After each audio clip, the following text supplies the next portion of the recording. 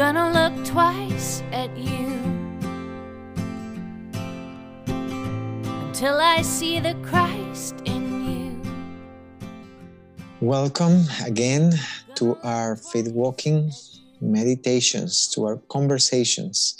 It seems a long time since we had the last one.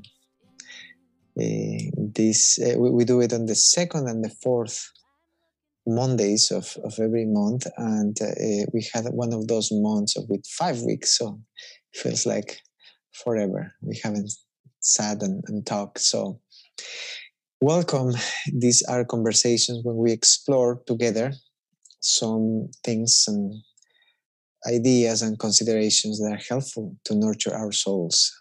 We are doing this journey. It has been quite a journey, a few weeks or a few episodes already. The journey of a spiritual formation. Topic today is the inner dynamics of the spiritual disciplines. We have been following the work of Robert Mulholland Jr. In the book Invitation to a Journey, a roadmap for spiritual formation. A bit of a map, to give you a sense. We are moving forward. Today we're going to finish the second section, if you want, of conversations about this journey of transformation. It has to do with the spiritual disciplines. This quote from the author is actually good. It's very good for me to keep reading and keep remembering.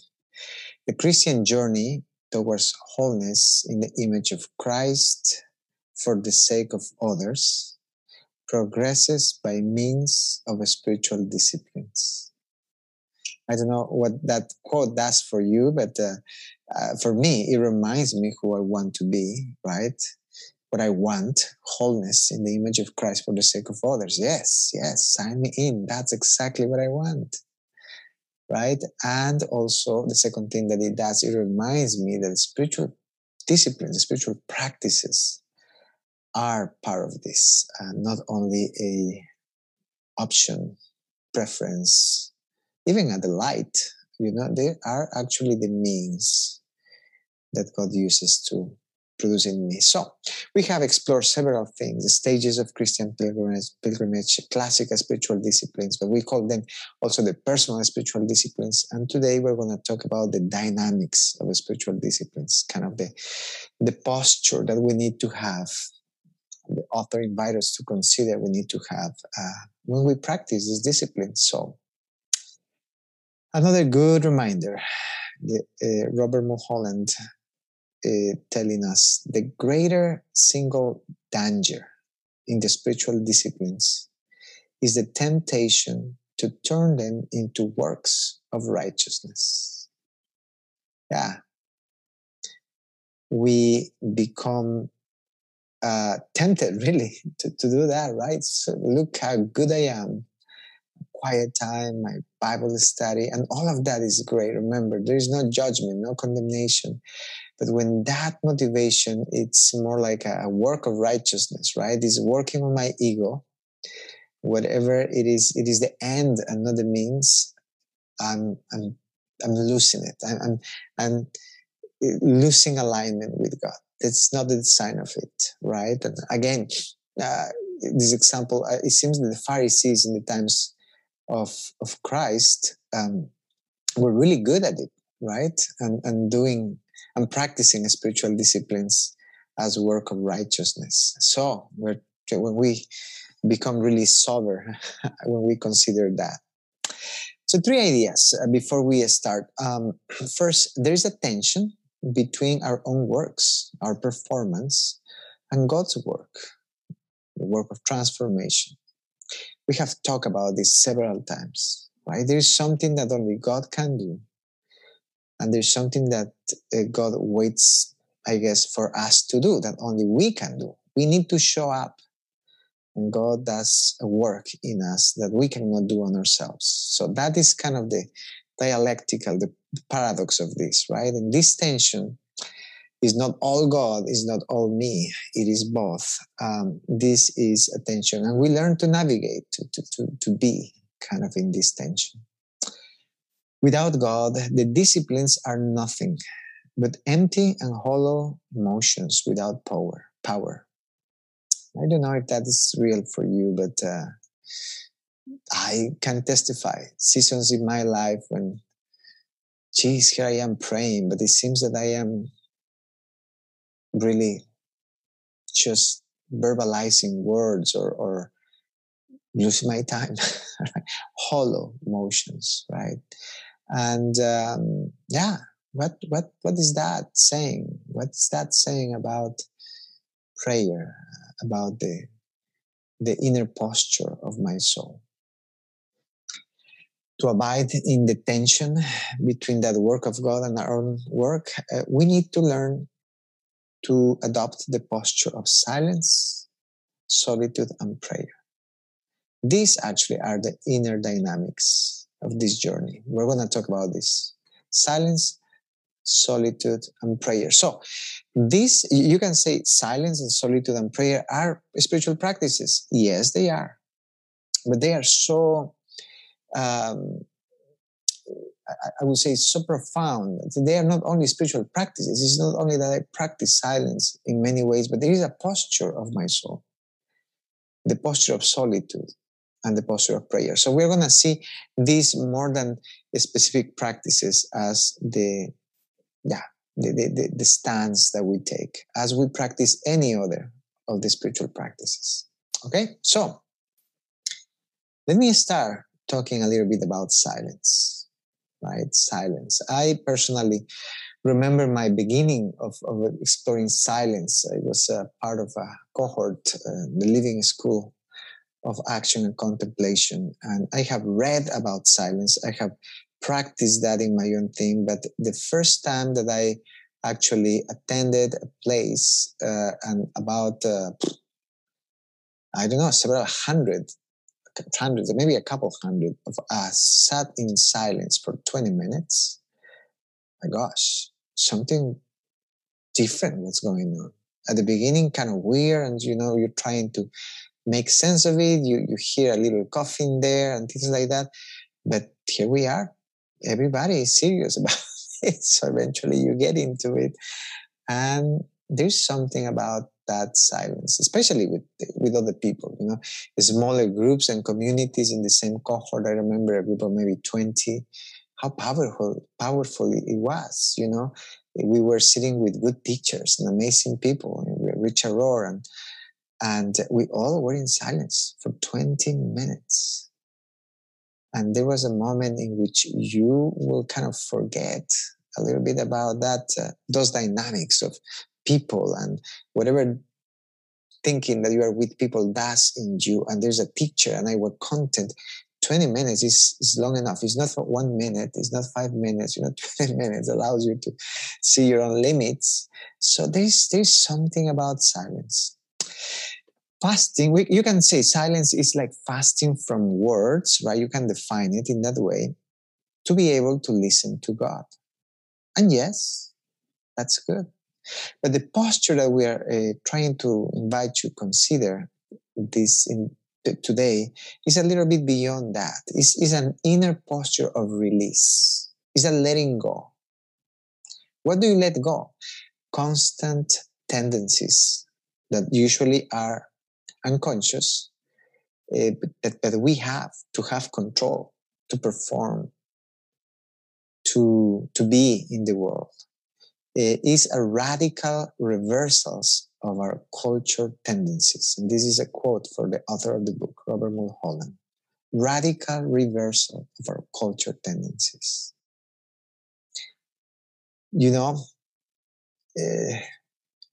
If you start paying attention, probably you have, especially in moments of anxiety, how much we are fixated in trying to control, to feel space, to perform. Some of us, when we start coaching and we learn to have conversations, just discover that we're uncomfortable with silence in conversations. When somebody takes time and doesn't respond immediately, we grow anxious. What's going on? What's going on, right? Much more if we are somehow, the facilitators. We live in this constant desire to achieve, to control, to perform. So silence See it as a letting go, a release of that. You know, as I am seeing my thoughts coming, I let them go. I see them. I see them kind of arising, enduring, and eventually disappearing. As it will be like little boats made of paper on the surface of a river. That was one of the techniques that I had, right? See my thoughts. Look, they arise. They are, don't think of them. Just observe them. And eventually they are going to disappear, because everything arises, endures, and eventually disappears, right? So that is the exercise, but the posture of letting go that tendency, that knee-jerk reflex, or that automatic desire of doing that. That's why we talk about silence. You know, when we talk about a relationship with God, it's a different dynamic, right? Instead of trying to control our own relationship with God, here I am, Lord, look at me, how good I am here. We start relinquishing control of that relationship to God. David Benner comes to mind, saying, just sit down and imagine that God is seeing you as you are sitting down. What is there to do? Nothing. Absolutely nothing. That's kind of the silence. But I have to. You just let go. Let go. That is the release. So let me stop for a moment and ask you, what comes to your mind as you think of silence specifically?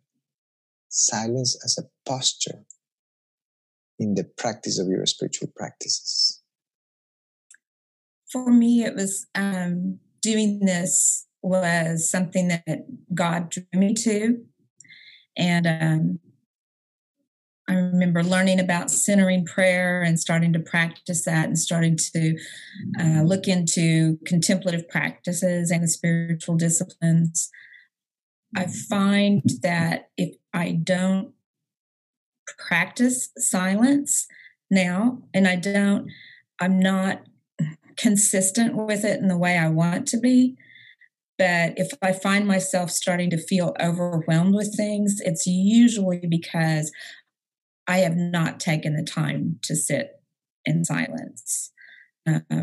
Sometimes it's in prayer, and sometimes it's just sitting and watching the birds outside my window. And it's very strengthening to my soul. Thank you. Go ahead. I think of it when you know someone really well and you don't have to say anything when you're in their presence. That's silence for me, that you can just be in the presence of God, and you don't have to pray, you don't have to do anything. You can just sit there and be. And I love that picture, that space where I know Him that well. I want to grow in that. That's great, Michelle. Indeed. There's nothing to practice at some point, right? You're just there with God or with somebody. It's a great picture. Yeah. Yeah. You know, I noticed the same, you know, kind of mix of both. Trish, I remember the commitment to silence, and this is very good, actually. It is necessary. That is recommended, right? Practice silence, you know, 2 sittings, 20 minutes every day. That's what people tell you, right? I don't know what's the magic in 2:20, but that's what usually they do. And, you know, it has to be a lot of intentionality, but there are seasons when there is no specific practice, but I find myself being silent. I'm driving and there's nothing. There's no podcast, there's no music, there's no phone call. And there is such a joy in my soul. I don't mind the traffic. Oh my gosh, I'm attentive to the sky. There is somebody here with me. It's a posture, right? Great. Good. Let me offer this quote. Henry Nouwen, another good teacher, scout in all these things, right? He writes, silence is that moment in which we not only stop the discussion with others, but also the inner discussions with ourselves, in which we can breathe in freely and accept our identity as a gift. Not I live, but he lives in me. Ah, beautiful. Without silence, we will lose our center and become the victim of the many who constantly demand our attention.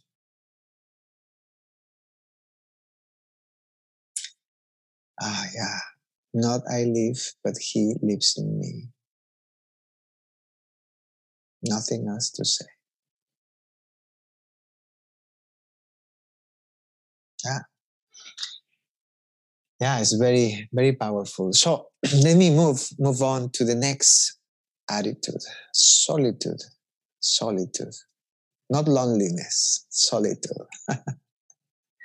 Some of us, I do have the tendency to like being alone. And that's not necessarily solitude, maybe a temperament, but you can define solitude as fasting from being with others in order to be with God. Good. That's a practice.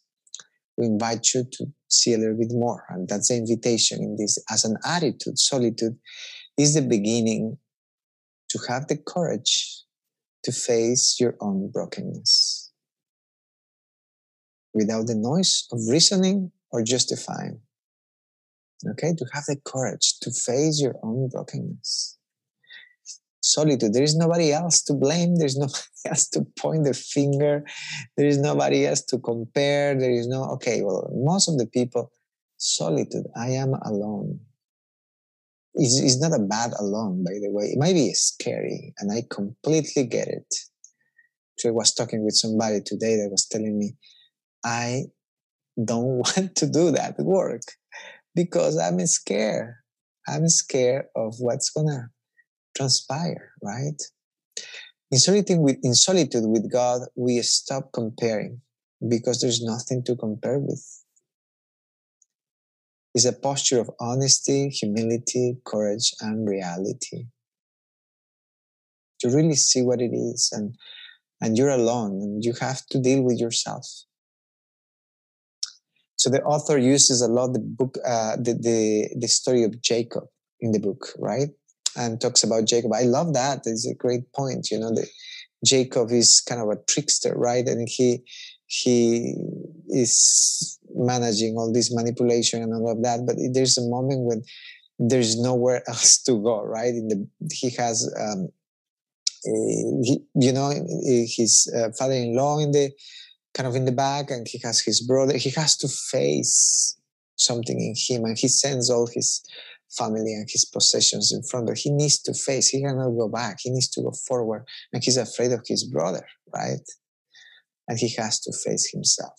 You know, he struggles. He wrestles with God. I like the picture of Hosea, the book, the prophet, right? Chapter 1 and 2 is pretty powerful, you know, especially chapter 2. The prophet is invited to marry a prostitute.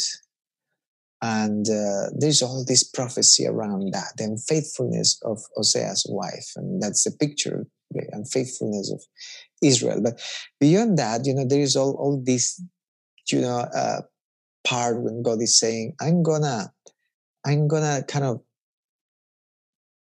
isolate you. I'm gonna make you forget your ways. You're not gonna be able to go to your lovers. You're not gonna be able to do what you have been doing so far. I'm gonna take you to the wilderness, solitude. I'm gonna take you to the desert. I'm gonna take you to a place where there's nobody else but me. And he writes in this chapter 2, verse 16, and in that day, declares the Lord, you will call me my husband, and no longer will you call me my Baal. For I will remove the names of the Baals from her mouth, and they shall be remembered by name no more. Love the picture again. It is in this solitude of the desert of the soul, where we face ourselves and our relationship with God. And that is the posture of solitude, right? I cannot turn around, compare, point the finger. I need to face my own brokenness, and I need to face God in my brokenness. So that's a posture. Do we show up to the spiritual practices with this attitude? Facing my nakedness, my littleness, my brokenness. What comes to mind as you hear about solitude? I like this topic. I used to struggle a lot with solitude, and I think it's something that the Lord has like redeemed in my life over the past few years. Actually, a lot of it through faith walking. I had my kid young. I had my oldest when I was in high school, so before I even moved out, and was a single parent. So silence and solitude were not things that happened a whole lot in my day-to-day life. And then I think because of that, I was uncomfortable with the quiet. I was used to having lots of noise and activity and always someone around. Even if it was a child, it's still like a presence. And so as an adult, I kind of equated solitude with loneliness, which I think sometimes our culture tells us that too, but it isn't necessarily, and silence and solitude are really uncomfortable for me. And I had some Christian friends that would talk about going on retreats, like silent retreats and things. And I thought, oh my gosh, why would you do that? It sounds dreadful. But actually through my faith walking, one that I did, 4 or 5 years ago, it had all these times over the weekend that they would tell us, go find like your own spot in the building and just sit and listen. And that was really difficult for me because it's quiet. And it took a lot of practice for me, like calm my mind and be able to just sit and listen. But I've found over the past few years, I really enjoy the solitude and the silence and the opportunity to just like be still and experience God. And even like Michelle said, with that comfort of just being able to be and not feeling like you have to do anything. I remember just like, I don't know, within the past year, I was just kind of I was just spending time with the Lord, and I wasn't necessarily praying or asking anything or really doing anything. It was just kind of like being in His presence. And it made me think of almost like, like when I was a teenager or something, and you have, a boyfriend or girlfriend, and you just like them so much that you could just sit on the phone and not even talk, but you don't want to get off the phone because you don't sit there and like listen to each other breathe, which is really silly. But, you just want to like be, even though you're not doing anything. And the Lord cut that to mind, just this, like, I don't know, I think He brought that to mind to show me like how far I've come, but also just that idea of being like so smitten with someone that you just want to be around them, even if you're not doing anything at all. And so that was really sweet for me. And I think it's neat now that I can like appreciate that and enjoy it. Because it was something that, like I said, just a few years ago, I thought, why would you want to be quiet or alone or anything? And now I really enjoy it, which is good. My youngest will be 16 this year. So God helped me to be able to enjoy being alone and having more quiet or else I would have been really uncomfortable, as my kids are like teens now and they're gone a lot. They have, jobs and activities and friends. So His timing is perfect, like always. Indeed. Thank you, Laura. Indeed. Yeah. So, good. How many good things? It's true that temperament, right? It's hard. And probably what is helpful is to remind us that solitude is not the goal. It is the stance and the posture to practice spiritual practice, right? That allow us to engage from a center that is genuine, right? So this is not about just being alone. uh, actually, if our temperament, my temperament, is towards solitude more, it is helpful for me to practice that well. I have to face myself, right? I can be alone thinking about a lot of, about many things that are not helpful. So this is more complete than that. But if my temperament is there, I need to be encouraged to engage, right? And people who are only engaging, so that's the essence of a lot of the conversations in this journey, to learn to see ourselves and where we are with this, right? That solitude. Yeah, and I also think, as you say, Laura, there is something that happens, I think, with the passing of time. You know, my kids are toddlers, right? 3, 8, and there's a constant daddy. There is a constant. It's amazing. And there's a moment I need to breathe, right? Because what I want, as I'm getting older, I want more quiet. I want more silence. I want more solitude. But that's life. Okay, let's move to the next one, to the last attitude, inner dynamics, right? Posture, prayer.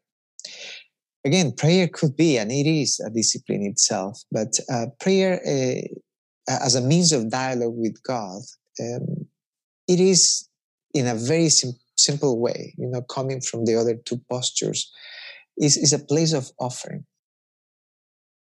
all what really are to God.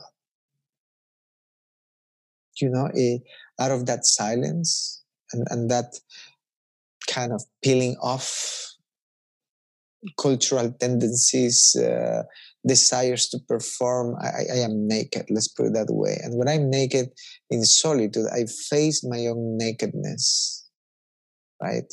Prayer is then offering exactly who I am, my nakedness, to God. I offer myself without performance, without control. I only bring real awareness of me and of Him, and of me in my brokenness and beauty, if you want, beauty as a creature created by God and loved by God, and of Him as His love that never ends and is always offered. This is an adaptation of some words of the author Robert Mulholland. When he talks about prayer, he talks about a yearning, a hungering, wrestling prayer that enter into the pitiful struggle between what we are and the desire of who God wants us to be. Between what we have been with others and what God wants us to be for them. Between what we have allowed others to be for us and what God wants for them to be for us. Makes sense? I think it's very telling, very insightful. There is a vision of who I am and a vision of who I am from God, who God created for me, true self, full self. There's also maybe a distinction between the kind of relationship of me being who I am in my full self for others and the intention of what God wants me to be for them. You know, and that's what I face, right? In the prayer, I can present things as they are and say, Lord, I am offering. If you don't help me to be who you want me to be for them, what else can I do, right? And that's the prayer. That is the desire. And the insightful idea of also offering what I demand people to be for me. Why they don't love me and they don't respect me and they don't affirm me and they fill my cup and tell me that I'm wonderful. And just remembering what God meant for people to be with me. You know, I always remember, and I tell a very brief this story. You know, wanting to for me, coming back home, little children, we were living in the Ministry for Life house at that time. We would live with a few ladies who were pregnant and didn't have where to go. So it was complex and hard. But for some reason, I had this idea driving home that I was coming back home, my safe place of love and fulfilling for me, right? And that didn't go well, because as soon as I will get home, I will be confronted with some level of chaos and disorder and children in need and Julie, my wife, a little bit stressed out, and another ladies living with us that were not happy with their lives. So I was constantly like, what in the world? This home is not what it should be. And that was my struggle. And I will react to it, and I will clean the house in anger, and I will help with that false motivation. That's the story. Angry cleaning, actually.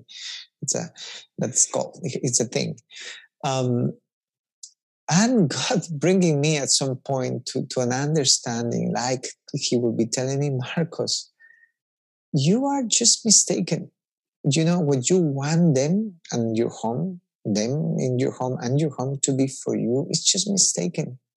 It's unfair. They will never be that for you. They are not your home, safe place. That's wrong. You have been watching too many movies, right? And God telling me, they will never be able to satisfy that longing of safety and home in your heart. And that's when God enters, right? And say, come to me, because I want to be that for you. And if before going to your home, you come to me and find what you need in me, chances are that you can go home, and instead of demanding them to fill all these needs for you, you can just be loving, forgiving, and serving with a good attitude. That changed a lot, the ways that I perceive things. Let me finish with this, and we have a few minutes to talk. Okay. Henry Nouwen, a prayer. Dear God, speak gently in my silence. When the loud outer noises of my surroundings and the loud inner noises of my fears keep pulling me away from you, help me to trust that you are still there, even when I am unable to hear you. Give me ears to listen to your small, soft voice saying, come to me, you who are overburdened, and I will give you rest, for I am gentle and humble of heart. Let that loving voice be my guide. Amen. Tell me what comes to your mind. A few minutes to hear some of your comments, questions. I have been praying all this morning, and there are some friends that were sending me scriptures. It's very encouraging, and it has a video on it. And on the video, the person prays. And so you can repeat, or you can just quietly listen. And once I finish that, then I pray myself. But I was praying before, and then I had to pray after the video. But it just seemed like I wasn't getting the peace that I know that God can give, And so what I do, I get the scriptures, and I say, okay, God, speak to me. Keep speaking to me. What is it that I need to hear? Because I don't feel like I'm calm in my spirit. So then I got my diary and I wrote down everything, trying to release it to God. I write down everything that I feel like that's trying to worry me, trying to overcome me today. And so I write it all down. I said, okay, that should be it. But I'm not still feeling calm. So I said, okay, God, what is it? So I go back into prayer, trying to pray. And I realize I'm having difficult praying. And so I said, God, what is it that I'm lacking today? And I have my alarm set usually for meditation. But for the last couple of months or so, between the vertigo, I haven't had privacy to get on the call. And I said, oh, that's right. I can do it today, you know? And so I got on here with the expectation that God was going to speak to me, not only through the fellowship, but through the meditation, through his words. And so I started feeling, calm, because I had forgotten even to breathe, how to breathe. And so, Marco, when you started saying breathe in and out, I realized, see, I've forgotten how to breathe in and out, to position myself to hear. I'm asking God to calm me, to hear me, but I hadn't positioned myself for him to enter into my soul. And so I was just sharing with Michelle how these scriptures are just so timely, like God always do. He's so timely. And I told her I didn't know what the word language meant. I was going to look it up, but she looked it up right quick and we talked about it. And so it just started to say, okay, God, thank you. I was going to wait till after the call, but she broke it down and we just started talking about it. And so it's prayer. I wasn't able to calm myself down from prayer and everything I was doing, but I realized that God needed me to silence myself, so to speak. Just sit and be quiet.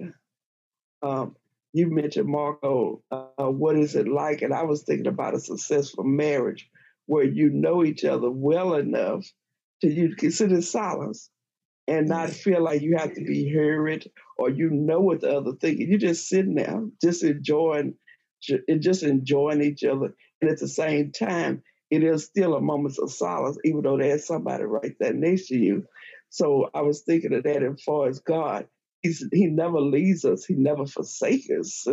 And I know this to be true. But I hadn't sat in my position of silence, and so I was just thanking God that he's calming my soul, he's calming me to hear him. And so I just thank each one of y'all and just thank you for your prayers. But prayer is dialogue with God. But I have to position myself to hear, to be in silence. And so that's what I wanted to share. Thank you so much, Bernal. So glad. Thank you for sharing that.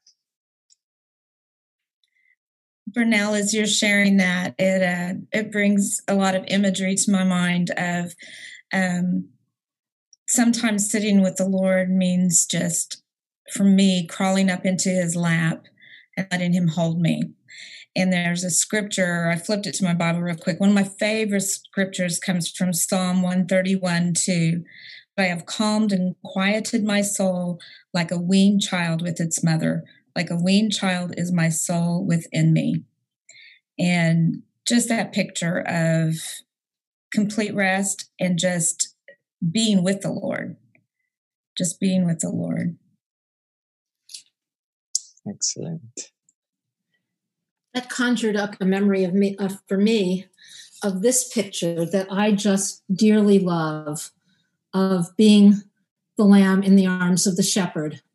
Beautiful. Beautiful. Yeah, I brought that with me to the place I'm staying this summer because I need to remember that. And, it's one thing to know it. It's something else to have it permeate.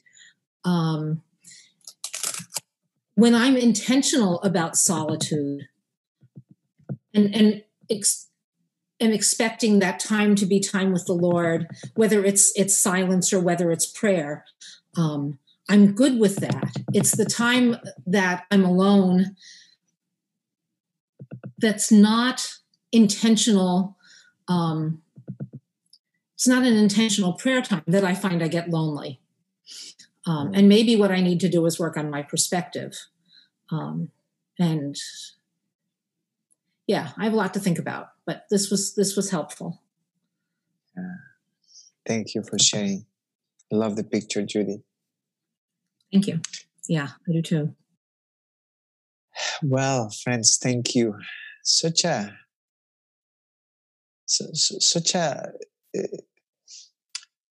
many helpful reminders. You know, I love the imagery. Some scripture that is specific, a picture. And Vernell, this awareness of something is missing. I'm doing the other things. I'm praying, but something is missing. And you know, this is exactly what we are talking about. Those inner dynamics are sustained in that experiential way. So thank you all for sharing. It's time. So I am going to share our final blessing as we usually do and let you go. The Lord bless you and keep you. The Lord make his face to shine upon you and be gracious to you. The Lord lift up his countenance upon you and give you peace.